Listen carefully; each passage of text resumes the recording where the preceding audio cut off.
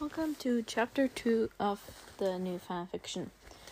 So you guys chose for Ivory Whisper to hunt the mouse. Ivory Whisper looked at the mouse. She felt her stomach growling. The patrol had already walked out of her sight. Sure, they wouldn't mind if she hunted the mouse. She decided to crawl towards the prey. The little mouse had no idea what was going on. She pounced at it. The second she did it, the mouse ran in another direction. She chased the tiny creature and hoped that it would become tired. When she started to gather more energy to jump at it again, it fled in under a thorn bush. Fox stunk. Ivory Whisper hissed in irritation. She headed back and felt her paws get heavier and heavier.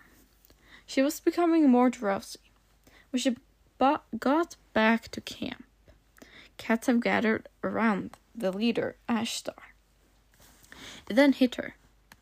She was telling who was going to join the gathering. She ran to Ashtar, still tired.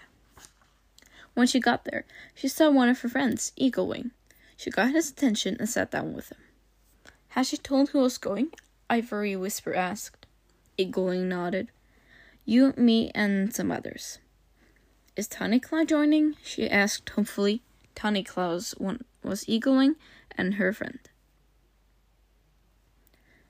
No, sadly. Why not? He never joins. I don't know. Go ask Ashtar, Eagle Wing hissed. Ivory Whisper looked away. She didn't know how to react to that. Sorry, Eagle Wing tried. Psh, don't think about it. Ivory Whisper laughed nervously. I think Ashtar wants us to leave. The two cats stood up and walked to the other clanmates who were already leaving. She stopped. Suddenly. Should she go to the gathering or stay in camp with Tawnyclaw? So, that's the new question. Should she go to the gathering with Eagle Wing and her other clanmates, or should she stay in camp with Tawnyclaw? Your guys' choice.